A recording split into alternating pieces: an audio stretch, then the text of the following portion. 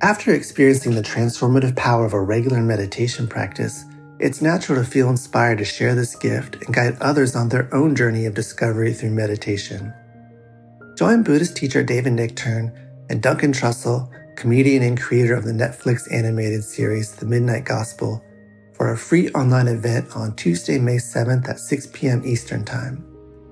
They'll discuss the profound practices of mindfulness in Dharma Moon's renowned mindfulness meditation teacher training program. Get certified by Dharma Moon to teach meditation, lead group practice sessions, and work with individual students. Visit dharmamoon.com/beherenow for more info and to reserve your spot for the free online event with David Nichtern and Duncan Trussell.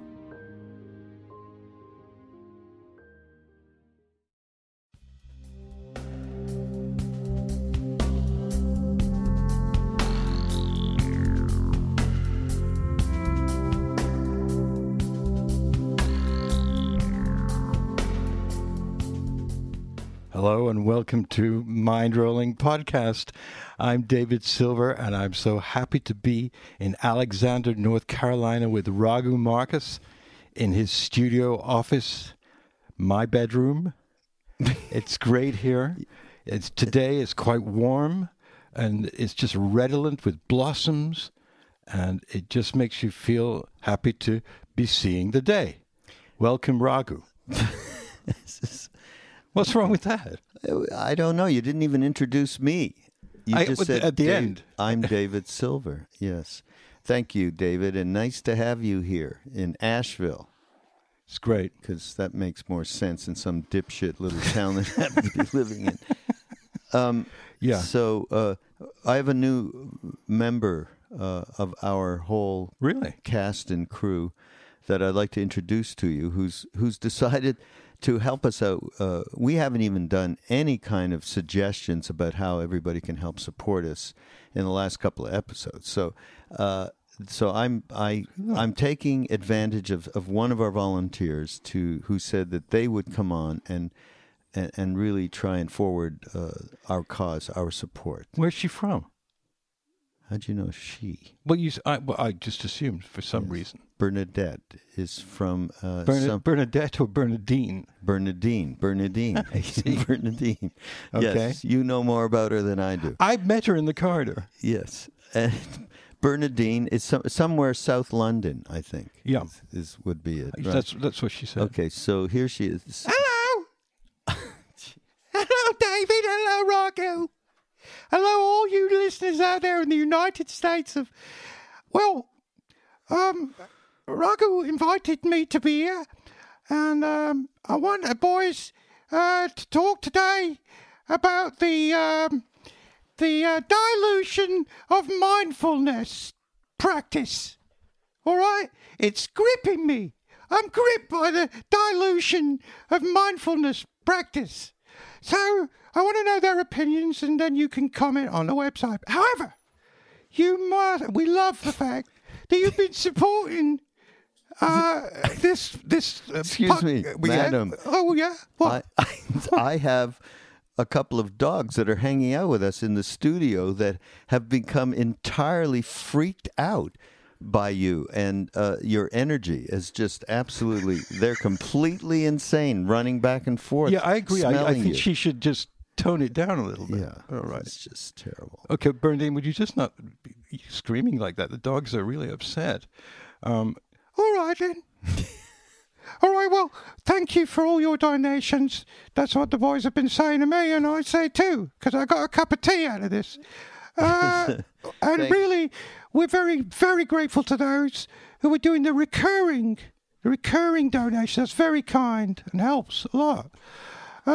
If you go to the website in whichever form, you can find the Amazon button portal and buy whatever you want on Amazon, and they get money. A little bit, but it adds up, don't it? Yes. Right. Yes. Could you just keep it down a bit, though, Brent? It's a little weird. All right, Dave. Well, so there's that, and then it's audible.com, which has a free trial for, I believe, 2 books on the first month. And it's a great thing because all the great masters and some not so great masters are on there, and you can listen to what you want, and you get free trial. And then if you don't want to do it, well, in your Scarpa, you go. All right, and then there's a donate button, which is probably bigger than the others, and you just hit that and you donate. All right, that's terrific. Are you done now? Is that it? Because I'm not sure about this new member of the Mind Rolling team. Well, we shouldn't be that sure about Let's talk about that. Bye, Bernadine. Bye. So thanks for indulging and us. I'm talking to basically my dogs that they got completely freaked on that one. So I want to let's go to the meat of the thing here in terms of the support, which is what we like to do, which is recommend a couple of things. So what do you got? Oh, yeah, I got a few things. First, I'd like to recommend the new Trevor Hall album, which I'm sorry I don't have the title, but if you go to our Amazon portal, you'll find it. Any Trevor album is great, but he's got a new one that just came out, and I would recommend that. And then another album, Tracker, by Mark Knopfler. Mark's, doesn't do that many albums. He's the sweetest of guitar players, one of the greatest in rock history, really. So this new album, I've listened to it. It's great. Amazon, get it. I got Trevor the name. Oh, please. Yes, it's called Unpack Your Memories. It actually, and one of the songs he played at Ram Dass's had a workshop about a couple of months ago, and he played this one song from it. It was absolutely terrific. So I will vouch for Trevor. We love Trevor. Okay, what about Van Morrison? The record came out just this past week. I think you recommended Duets. Yeah, we did already recommend it, but you must get. There's one cut with Mavis Staples. Lord, if I ever needed someone, I need you. I tell you, it's worth the whole thing. I mean, you can just, I guess, buy that song, but there's a bunch of great songs. Anyhow, Van the man. Yeah, Mavis Staples. For those of you who don't know the Staples singers, they were a father and two daughters. And amazing. Mavis still here, and did gospel, but in a way like Aretha Franklin tripled. They were fantastic. Recommend them too. I want to recommend a book called Reggae Scrapbook. A most beautiful book. I have a copy. It's by Roger Steffens and Peter Simon, and it is the absolute best book ever to buy on reggae for a coffee table. It's just incredible. Peter's taken thousands of photographs of the greatest reggae masters, obviously Bob Marley, Peter Tosh, Burning Spear, all of them. And they're all in there, but there's a commentary with it, and it's collaged in such a way. It's the most beautiful design. I highly recommend it. There are expensive versions of it, and there are cheaper versions of it. Okay. I would like to recommend, and here's an oldie, a goodie, Grist to the Mill, Ram Dass. I mean, seriously. Why are you? I don't know why. I just was looking at it on the shelf. Not that you shouldn't, but I mean, it's a crazy thing. But I just thought, for those that haven't read it, it's there. It's just as good now as the day it was published. Well, it was republished in January by HarperCollins, so Harper One. So and it is great. It's all great.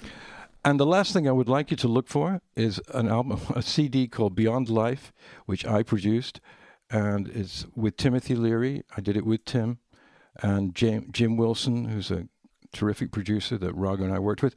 And it's 10 or 12 tracks of Timothy's words that I took and then put over beats of all kinds. It's on iTunes and all? I think so, because I saw something referenced to it recently. But if it isn't, the thing is, the CD is the only CD ever produced with a triple hologram on the cover. It's the only one, and still is the only one. And we concocted it. It was enormously expensive, and we should probably have not done it, but it's fantastic. It's Timothy Leary in 3 poses, meditating, talking, and sitting under a tree. Oh, yeah, I remember You just move it, and it does it. It's Do we remarkable. have a copy of that? I have 2. 2? We should go to eBay. It's a beautiful thing, and I recommend it. And Al Jorgensen from Ministry and I actually wrote the last track on it with Tim Leary, and it's the best track, I think. They're all great. Anyway, there's that, and that's enough. That's it, yeah. Thanks for the support. Really, everybody, we do appreciate it. It is getting substantially increased, that support and allowing us to even think of doing some of the expansive ideas that we have. And we're going to talk more about in future podcasts about what we have planned. I have an end of the world thing, Dave. Good. It's good. Okay. Well, some people, do they write and say, enough of your end of the world? At the beginning of the end of the world, they did. The beginning of the end. But now they've got used to it. Okay, so the end is just fine. I think so. All right. Obama orders homosexual chemtrail missions over Indiana Day after religious freedom bill passed. Okay. What? Have you, No. This is the big American news. And where did you see it? I saw it on the internet. What am I going to tell you? You can see a picture of this chemtrails coming off a huge plane, right? Okay, that proves everything is true. I mean, you just said something about the governor of Connecticut has stopped anyone, I guess, in their employ to go to Indiana. I mean, I'm happy to mention that because I like to always bring up great politicians who do their job and should be elected and are doing the right thing in this incarnation, I think. Governor Dan Malloy of Connecticut is one of them. I live close to Connecticut, and I see a lot of his actions. And after the terrible shootings in Sandy Hook, he took a most courageous and amazing stand for any politician on gun control, finally having lost 20-odd children in his state. However, his new thing is that he's banning all state-funded travel to Indiana, where Governor Mike Pence has put into law this religious freedom law, which allows people to be horrible to gays. In other words, they come into your shoe store wanting a pair of, Nikes, and the salesman is allowed to say, "Really sorry, you're gay. We don't serve gay people because it's against our Christian principles." So Governor Malloy has banned all state-funded travel to Indiana. The cities of Seattle and San Francisco, big surprise, have also taken sanctions against Indiana and the irrepressible Governor Mike Pence, who appears to be, quite insane. What to do with this? We do bring this up a lot. We find these things, or they appear, and there's such an affront to humanity. It's hard not to immediately knee-jerk react to it. What we're doing our best to get over ourselves, and we try to remind each other that everyone wants to be happy. That's the best phrase that we can bring into. It's the reset button we were talking about recently that somebody brought up, which is very important. The reset button. So Dave and I, we're trying to reset on this. Well, it is an issue, though, because obviously someone who is depriving people of happiness and allowing them to have their feelings hurt and not to be able to shop in the state they're born in, the person that does that has to be called on it. I don't care what. You know what I'm saying? I think it's a service to tell people and be activist about it because, okay, if they don't agree and they believe that, religious freedom is being really challenged by gay people coming in and buying things. It's an outrageous act and it passed. So we should all stand up against it because it's making a lot of gay people very unhappy. And they should be happy. They want to be happy. Anybody should be unhappy with the level of ignorance that is obviously existing there. But the good side of it is that Governor Malloy and people in Seattle and San Francisco have raised up immediately to do sanctions. And that works. It works. Right. Good. Good. Here's something that is sort of the end of the world and the beginning of the world at the same time. You imagine having something like that? China orders the Dalai Lama to reincarnate after death. Reasonable. Yeah. And as you said, great. I hope he follows their orders because we sure want him to do such a thing. Yeah. Given what he is and who he is. The government of China is ordering the Dalai Lama to reincarnate after his death and accusing the Tibetan spiritual leader of blasphemy for saying he might not be reincarnated after he dies. The bizarre demands being made by the ruling Chinese Communist Party stem from the comments the Dalai Lama made earlier this year stating he might not be reincarnated. comments made after the Chinese government said they must approve of the next supposed reincarnation of the Dalai Lama. You know, they have the second in line, Panchen Lama. We talked about that. Yes, we did. At a meeting of China's National People's Congress, the head of Tibet's regional Congress, Padma Choling, sounds like that's a nice name. Yeah. It sounds nice. It does. Yeah. But Padma, appointed by the Chinese Communist Party, Padma said that the Dalai Lama must be reincarnated. Whether he wants to cease reincarnation or not, this decision is not up to him. Okay? When he became the 14th Dalai Lama, it was not his decision. That's true. He was chosen following a strict system dictated by religious rules and et cetera, et cetera. Can he decide when to stop reincarnating? That is impossible. What he wants is to distort reality. Yeah, now, wait a minute. The whole thing is completely insane because I'm the Chinese for 60 years now, 65 years. The oppressors of Tibet wanted no Dalai Lama. I mean, no His Holiness. Forget about it. They never recognized him. They were horrible to him. They killed tons of his people and they threw him out. He ran out. I mean, it couldn't be worse. So now they're saying, we want you back. What is going on here? What is the matter with these people? They want to control, just like they want to control the hierarchy of Tibetan lamas, and you know, it's just unbelievable. It's foolishness. In addition, the governor this week, accused the Dalai Lama of blasphemy for doubting reincarnation. Tibetan Buddhists believe the soul of a senior Lama is reincarnated in the body of a child on his death. The current Dalai Lama was chosen as head of his religion as a boy, and it tells that whole story. But what they're saying is only China has the right to choose a successor. So it's all about control. They've forgotten, they're so control crazy, they've forgotten that they really don't like this whole reincarnation religious Dalai Lama thing at all. Never did. And so now, that is really head spinning. So you read about all this stuff, and of course, His Holiness the Dalai Lama comes to this country a lot, and there always is a potential chance for anyone to sit with him and so on. But these kinds of things, the insanity of the Chinese is not so insane to His Holiness and Tibetans in relation to the fact that there is absolutely no communication lines of any kind of that make any kind of sense that would open a dialogue between Tibet and China, and they obviously are going in the other direction, and they're not even there's not one moment that they're considering anything like this, which is a horror, for the particularly Tibetan people. Raghu, for 30 years now, the Han people of China, who are contiguous, I believe, to Tibet, have moved in to Tibet to all the most lucrative and powerful positions, whereas indigenous Tibetans are, in general, not put in any of those positions.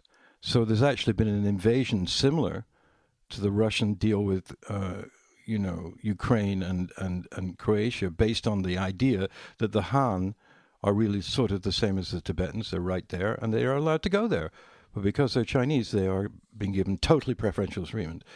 People may know all this stuff, Raghu, but it's always worth letting them know why His Holiness is such an amazing figure in the world right now. And here's something else, just keeping on the Tibetan trail a little bit. This all happened. They got eviscerated and they destroyed. They went out of Tibet and they went into India with as much as they could take with them, and therefore were dispersed throughout the world. To us. Fast forward to where we are here in spring of 2015, right? And a Lama named Karmapa has arrived and is touring around the United States. So his line stretches back to the 12th century. He's been training for the role that he's in now since he was 7. right? He's about 30, 31 right now, right? He's the 17th Karmapa. The 16th died in Illinois in 1981. Listen to what his agenda is, though, and related to who we are, and especially we talk about millennial generation and how they really care about the environment, how they care about social action. There's a desire to take act. There's way more desire to take action, and we talk about the difference between when we were going through these kinds of transformations back when. So, he just spoke at Harvard, right? Divinity School. And he walked in there, and his predecessor, right, previous incarnation, who died in 1981, in the late 70s had gone to Harvard Divinity School and given a talk in the exact same spot. So he said, the new Karmapas came in and he said, so happy to be back here at Harvard, okay, in a natural way. And what he spoke out was issues ranging from LGBT rights, okay, we were just talking, right? Hello. Improving the status of women within Buddhism, race relations, and the importance of protecting the environment. Like many religions, Tibetan Buddhism has often pushed to the side broader societal issues in favor of personal piety, which is, are we not talking about that when we're talking about our own referencing ourselves coming up late 60s, early 70s? Of just, it was all about your, pretty much, I mean, there was a lot, there was the people who were protesting and there was the people who were doing the inner thing. There wasn't much of a mix-up there between. Okay, so this is obviously at its height in Tibet. Not only is the Karmapa talking about them publicly, but he is also taking action. He started an initiative to turn monasteries into centers for environmental sustainability. And he recently announced an effort to establish full monastic ordination of women for the first time within the Tibetan tradition. I mean, this is a completely modern, I mean, he's 30, 31 years old, and he's taking these talking about ancient teachings for modern times, okay? Mm-hmm. Which is our little MindPod Network tagline, everybody. Ancient wisdom for modern times. And this Lama, this Karmapa, represents that completely and fully. Pretty amazing stuff. And his talk there, by the way, is called Caring for Life on Earth in the 21st Century. He exhorted his audience to care for all life and spoke about the importance of cultivating compassion and concern for the environment. The food we eat, the clothes we wear, the air we breathe have all arisen interdependently, he said, speaking through a translator. We cannot survive alone. We cannot eat, wear clothes, or breathe alone. The more keenly we are aware of this, the more we will begin to take responsibility for the welfare of other beings. Anyhow, I love this, and I love him, and I'm... Yeah, I mean, we had Kittisaro and Thanissaro on, two great Buddhist teachers on the podcast, and when we read their book, Listening to the Heart, the latter part of the book speaks a lot about their Buddhist perspective and potential activity for the planet's ecosystem, and it isn't new, because we know that there are sutras that talk about maintaining. In other words, Buddha was. My mic is not working. Is it? It's working beautifully. Okay, but you were pointing. I'm not close to it enough. All right. You're just fine. Okay, pardon us. What was I saying there? I've forgotten the whole thing. Oh, yeah. Kittisaro and Thanissaro, they wrote this book, and in it there's much Buddhist perspective on particularly the environment, but also racial issues and gender issues and the same thing. So clearly a point of evolution has arrived, and leaders, Karmapa, His Holiness, and then teachers, many of whom we've had on the podcast, and we know, and moving towards a spot where it's saying the most benefit for the most people, all sentient beings. May all sentient beings be happy. And if you really know what that means, it means may all sentient beings survive on a healthy, whole planet with food for their family and shelter, and no oppression or violent intervention into their lives, but a global policy to stop the attack on the planet's, the Mother Earth. You don't attack your mother. It's just, no one does that. Even bad psycho killers, they don't kill their mother. And that's what we're doing. So the Buddhists are uniting. I mean, they're not really. They're just all spontaneously seeing that they can contribute to people's awareness and what get Buddhists. Yeah. What Buddhists are you speaking of? Kittisara. They're the Buddhists. Yeah. Yeah, and that you just read from the Karmapa. Yeah. I see.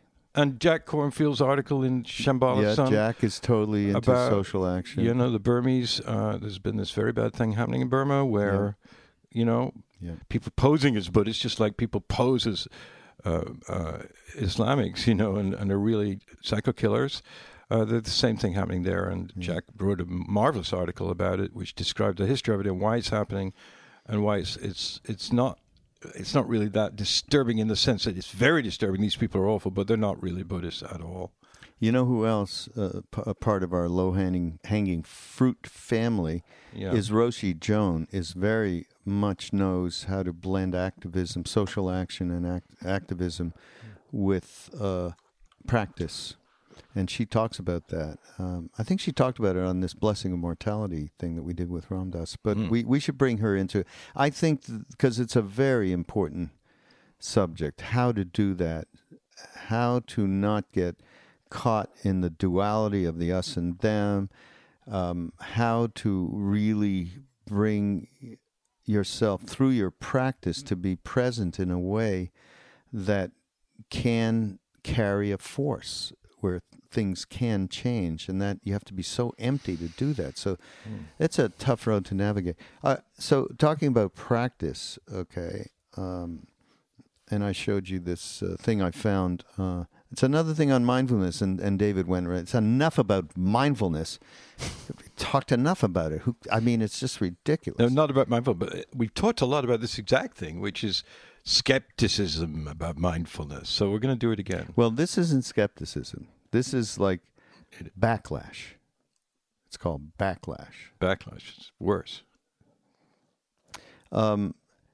So 2014, they're calling was the year of mindfulness and mindful revolution in American culture. Everyone from Rupert Murdoch, great, he's doing mindfulness.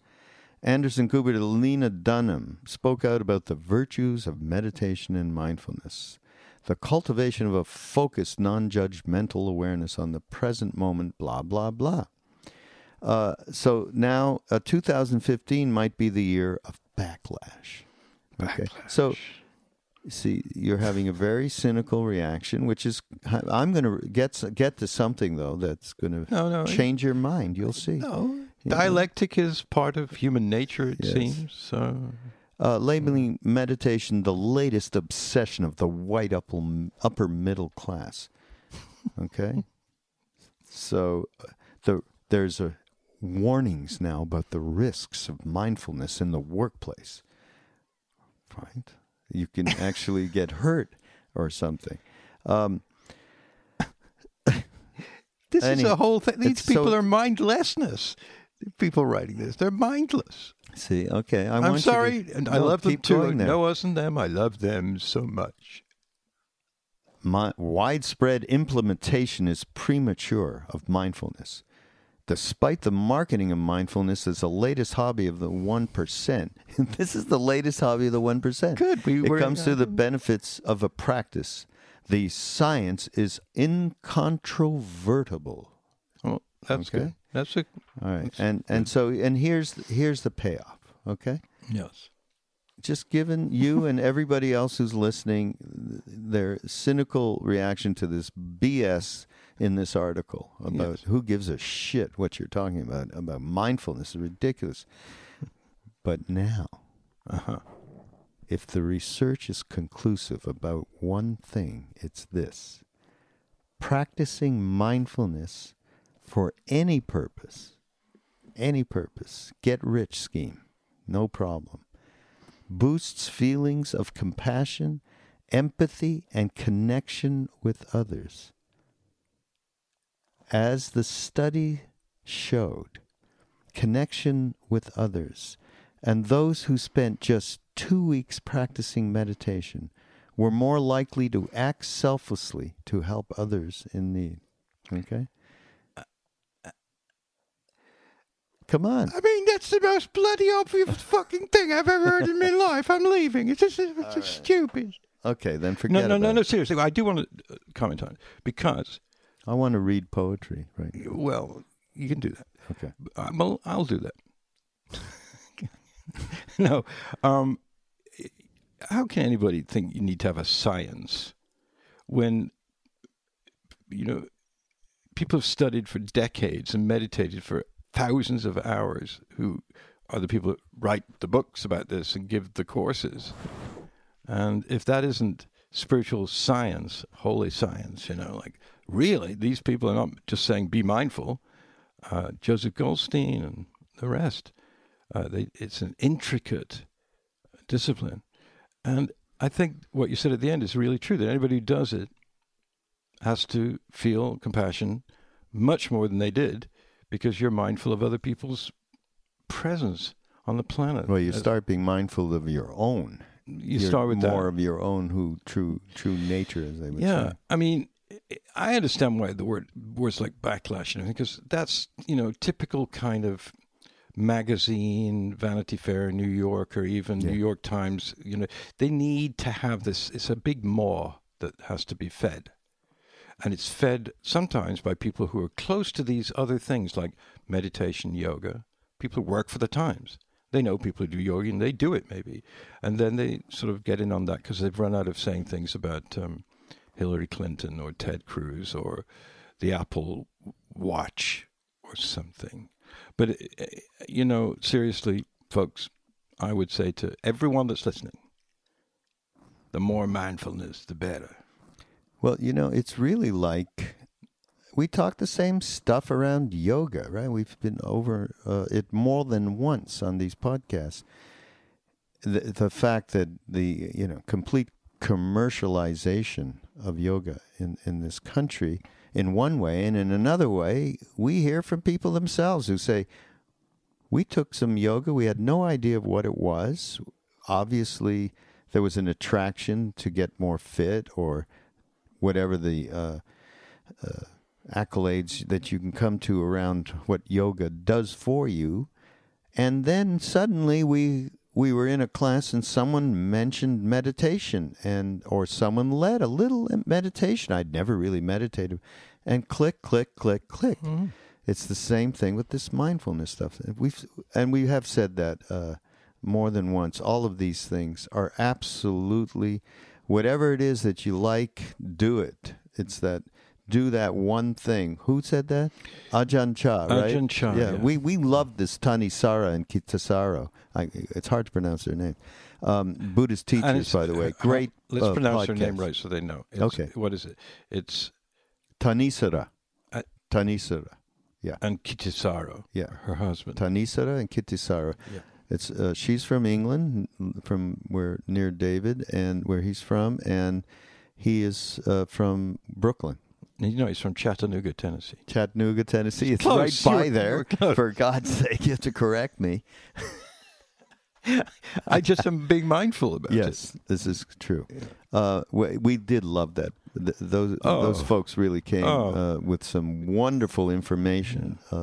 Absolutely wonderful information. What's next? Here. What, am I some kind of, showrunner or something? Well, for God's sake, I have actually, something. I wanted to do that. I'm so upset. All right, I'll let you do it, but I picked it. They're so great. Okay, so listen, everybody. Today I got a book that a publisher sent me, and It's called Breaking the Drought, Visions of Grace, Stephen Levine. And we've talked a lot about Stephen. He's part of the low-hanging fruit family too. And Stephen is really way more known. I mean, I wasn't that aware. Ram Dass gave this book to me, and I lost it, and so I'm so happy to get it back. But I didn't know he was a poet of this kind. And everybody out there, Stephen wrote some fabulous books about around death and dying and dealing with all of that. I mean, he spent decades working on that. So anybody, I highly recommend his books, like right alongside Sogyal Rinpoche's the Book of Living and Dying, the Tibetan Book of Living and Dying. Both of those people, if you have anybody who's in any kind of nearness or sick or whatever, those books, I highly recommend them. And so, but Stephen has this poetry book, Breaking the Drought. Yeah, drought. You know, drought. It's a weird word when you look at it. Yeah, it's really nuts. Here, you want to read this right here? You're really going to let me do this? Okay. Yeah, no, you said. You read one right there. I read the whole book pretty much in one go. Well, I thought we could talk about this because it's just that one page. Yeah, it's called If Prayer Would Do It. If prayer would do it, I'd pray. If reading esteemed thinkers would do it, I'd be halfway through the patriarchs. If discourse would do it, I'd be sitting with His Holiness every moment he has free. If contemplation would do it, I'd have translated the periodic table to hermit poems, converting matter to spirit. If even fighting would do it, I'd already be a black belt. If anything other than love could do it, I've done it already, and left the hardest for last. Isn't that great? Oh, that's so right on. Left the hardest for last. So it also reminds... They're all that great. Every single one of the poems. Yeah. No, I know. Every one. I mean, it is, obviously, this is spiritual illusion in his poetry are powerful because they're so unique.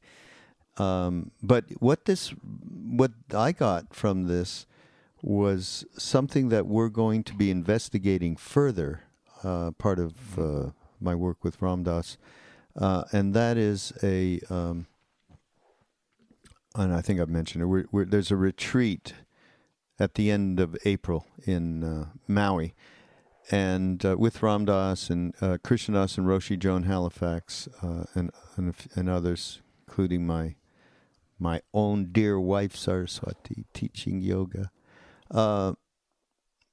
But it's called Cultivating the Courage to Love. That is what we're going to investigate. And that's why I was reminded of it, Dave. If anything other than love could do it, I've done it already and left the hardest for last. And I think that thing around courage is an important topic to further and discuss. And okay, discuss courage. Can you quote the line again? I didn't mean right now, by the way. But no, go ahead. It's good. No. I mean, it's such a great point because, if anything other than love could do it, I've done it already and left the hardest for last.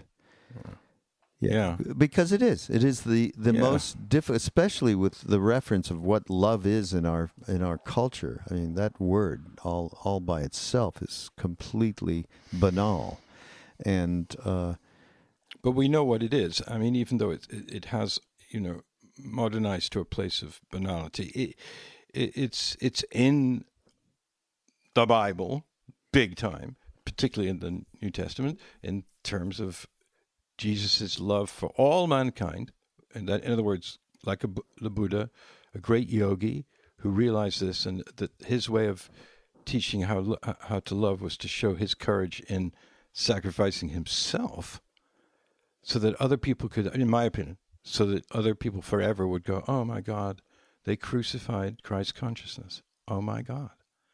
And just be reviled by that and know that Christ consciousness was taken by the Romans and murdered. And from that time onwards, compassion was front and center rather than something else. Judgment. Big change. Big change. And Buddha is all about that. All about the courage to love and be intimate with all sentient beings. Well, okay, so love, obviously we're talking unconditionality. Right. That's the only love. We're not talking about interpersonal. We're talking about the love, or we're not talking about romantic love. We're talking about something that people do not encounter necessarily very often, and certainly not. I mean, there are some of us that are encountering it on a day-to-day. I can think of at least one person, but for the most part, that's a difficult thing. So what obviously cultivating, if we're cultivating something, it means it's probably an important thing, and we need to figure out how we can get with the totality of the concept of unconditional love, where you're actually with another human being and you are living in a place where you do not care what comes back. It is one way. Okay? Very, very difficult. And so I think the courage starts to come in that you actually encounter what are the boundaries that we create in ourselves to not have that intimacy, which you were just talking about, right? We create so many boundaries, and courage. So there's a story. I get that we tell some of the same stories over and over, but you know what? It really applies in this particular instance, okay? And this is a story from Krishnadas, our good friend and part of MindPod Network. He was in India, and he was with Maharaji, our guru, Neem Karoli Baba, and he was actually staying in a hotel in Bombay, and Maharaji, that's who he's called, what he's called, came to the hotel, and he'd hang out in one of the rooms with this particular specific devotee who actually was a man of the world, owned a factory, and was just sort of hanging out there. And Krishnadas and one other friend ended up in a room with them over several days. It was pretty incredible considering there wasn't anybody else around. I mean, so this is... So as he tells it, he's just sitting there. Maharaji says, courage is everything. And this guy, the Indian man, his name was Barman, said, oh, of course, but you mean that, the guru does everything, and there's... grace is right? Which is what we would all think. And then Maharaji looked at him and Krishnadas and went, courage is everything. Again, okay. And Krishnadas has said, just hearing that, over time, whenever he was in a place where fear was there, an inability to transform the moment, whatever it was, whatever impediments were put up to just being here now, that would come to him. Courage is everything. And it would give him some fortitude to be able to encounter the disturbing emotions, the lack of self-honesty, the things that keep us from being able to know the interconnectedness that we truly have with everyone. Never mind everyone. Just pick your wife, husband, child, mother, father, try it with them. Yeah, just try it out there. So this poem just really reflects to me that particular, the hardest for last. And it's so... Some people would think it was the easiest, but it's the hardest because everything else really doesn't eventually cut it for you to join the club of the universe, to really be a member with all members and of one member, kind of oneness. And that's the last thing, because he says in another poem, about he was very, very close to his wife, Andrea. And he talks about loss, if it were your wife, for instance, and how even that can bring grace. And the love that comes from dealing with that is actually the richest love of all. The richest love is coming from continuing to love after loss and destruction. Do you want to hear another one? Yeah. I don't know. This is a new thing. Yeah. We should have like our poetry hour. Well, yeah, as long as it's like this, you know. Yeah, right. Many have gone mad is the name of this poem. Poem, you called it. Poem. Yeah. Many have gone mad looking for a solid center, but there is none. We think of centering as only a continual narrowing of focus until we touch the pearl. But in practice, it is often a continual expansion of focus until we become the ocean. Our center is vast space, boundless awareness, indistinguishable from unconditional love. Of course I play the fool when I dare allow consciousness to describe itself. Isn't that the birth of the ego? The I am this that closed behind us when we entered the body. Ew. It's so marvelous a poem. It's all in there. It's like the Big Bang of poetry as far as I'm concerned. Had you read this before? Yeah, I read the whole thing this afternoon. I mean, this is your first encounter with it today. Yeah, and I read an article somewhere that said that Stephen Levine had to be, many years people knew he wrote poetry, but he left it late in his life because he considers his other books more useful to the world, the dying books and so forth. And this is the cream of the coffee as far as I'm concerned. One more. Oh. You read it, because I really like your reading voice. Did you choose it? Okay.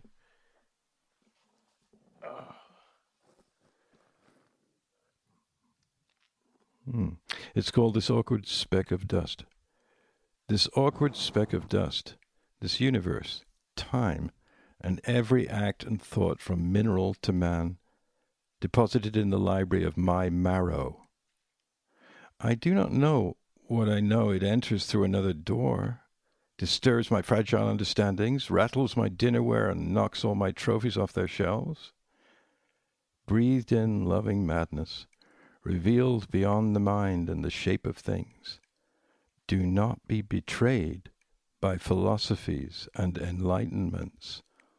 All there is to be was yours before you began. It's like meditations. They're so beautiful. Wow. And I mean, they're not about bliss, rapture-y things. Right. They're about the things that challenge us most and coming to terms with them and the realities of what unconditional love and the boundless awareness. It's extremely poignant in one way because, as you say, he's talking about our stuff. Yeah. And then on the other hand, he's talking about what reality is. So he's really... Stephen Levine, folks, I'm like... really got into quite a nice little space from that poetry. Right now. I did too before. We really should pick out other stuff, Or I mean, the caliber of, poets usually, are poets and everything, but he's, many things, but he's been one of the great, ameliorators of our time. Yeah. And his wife and his son. So, but the poetry... That's right. We just did a thing with Noah. With Noah, right. Ago. But the poetry is different. It throws you instantly into this realization. Yeah. And it has sometimes a sad beauty, but he takes you beyond the sadness. But he takes you to the sadness first. Right. It's fantastic. Yeah. Yeah. By the way, reading it, if you guys out there, anybody gets the book, reading it out loud, especially with someone else, is very effective. Even with, like, when you get together, satsang community of any sort, reading a couple of these kinds of poems can set out a beautiful meditative space that everybody can kind of just link into and drop into. Great idea. Levine refers to 3 poets in this book. Walt Whitman is in one of the poems. Rilke is in another poem. And Rumi is in another poem. And those are 3 just off-plants of this particular human being who loves them. Check out Rilke and Rumi and Whitman. Yeah. You get the same instant vibe. Let's pick some poems from those 3. Okay. How about Hafiz? Can we add him? Yeah, we have to. If I refuse that, you should ask me to leave. Yeah. No, don't leave. Hafiz is so great. Yeah, Hafiz. Oh, my God. Kabir. Yeah, Kabir. Okay, poetry podcast coming up, everybody. Yeah. Okay, if you're wildly against it, please let us know. No, don't say that. People will be. Well, no, nobody can be against poetry. It's don't like being against baseball or something. You know, I don't like poetry readings and poetry sessions and poetry, Don't? slammed. I don't know. I mean, I've been to, because I live in New York, and I've been to many of them in my life, and it was always weird. No, this is different. So, no, but recently, Yeah. a dear friend of mine, a really close friend of mine, invited me to one that she was reading in with 2 other poets. I was reluctant, but I wanted to honor her, so I went. And it was fantastic. Really? It wasn't just good. Everybody in the place was just quiet, because the poems were so crystal clear, real, right in front of you. I was amazed. Henrietta, I know you listen to the podcast, but I'm saying to you right now, Henrietta Weeks, you're a great reader of poetry and you're a great writer. By the way, I was asked by our Chief Operating Officer of MindPod Network, Noah, to make sure we thank Jackson. Jackson helped us out with transcriptions. Thank you. You can go to mindrolling.com or just go to mindpodnetwork.com and go to the Mindrolling page. And we've got transcriptions that we started putting up, which are pretty interesting. When we start to see on paper, and then they put the it's all in there. Jackson puts it all in.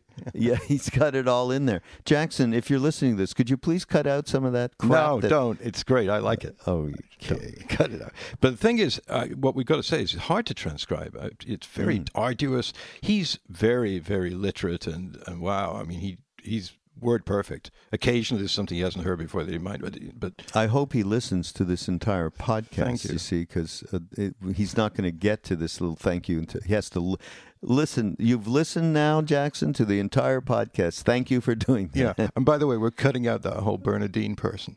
I'm editing her. I'll get the thing. Send it to me. I'll No. People. It was hard. The dogs ran out of the room. What are you talking about? Something. Yes. All right. Listen. This is it. Mind Rolling. We love your support, and we'd love you to continue it because David was able to fly down here to do some podcasts, and he's with me right now. So that's part of where your support goes to, allowing us to do the kind of stuff that we love to share with you all. Mind Rolling Podcast on mindpodnetwork.com. See you next week. Bye, Dave. Bye-bye.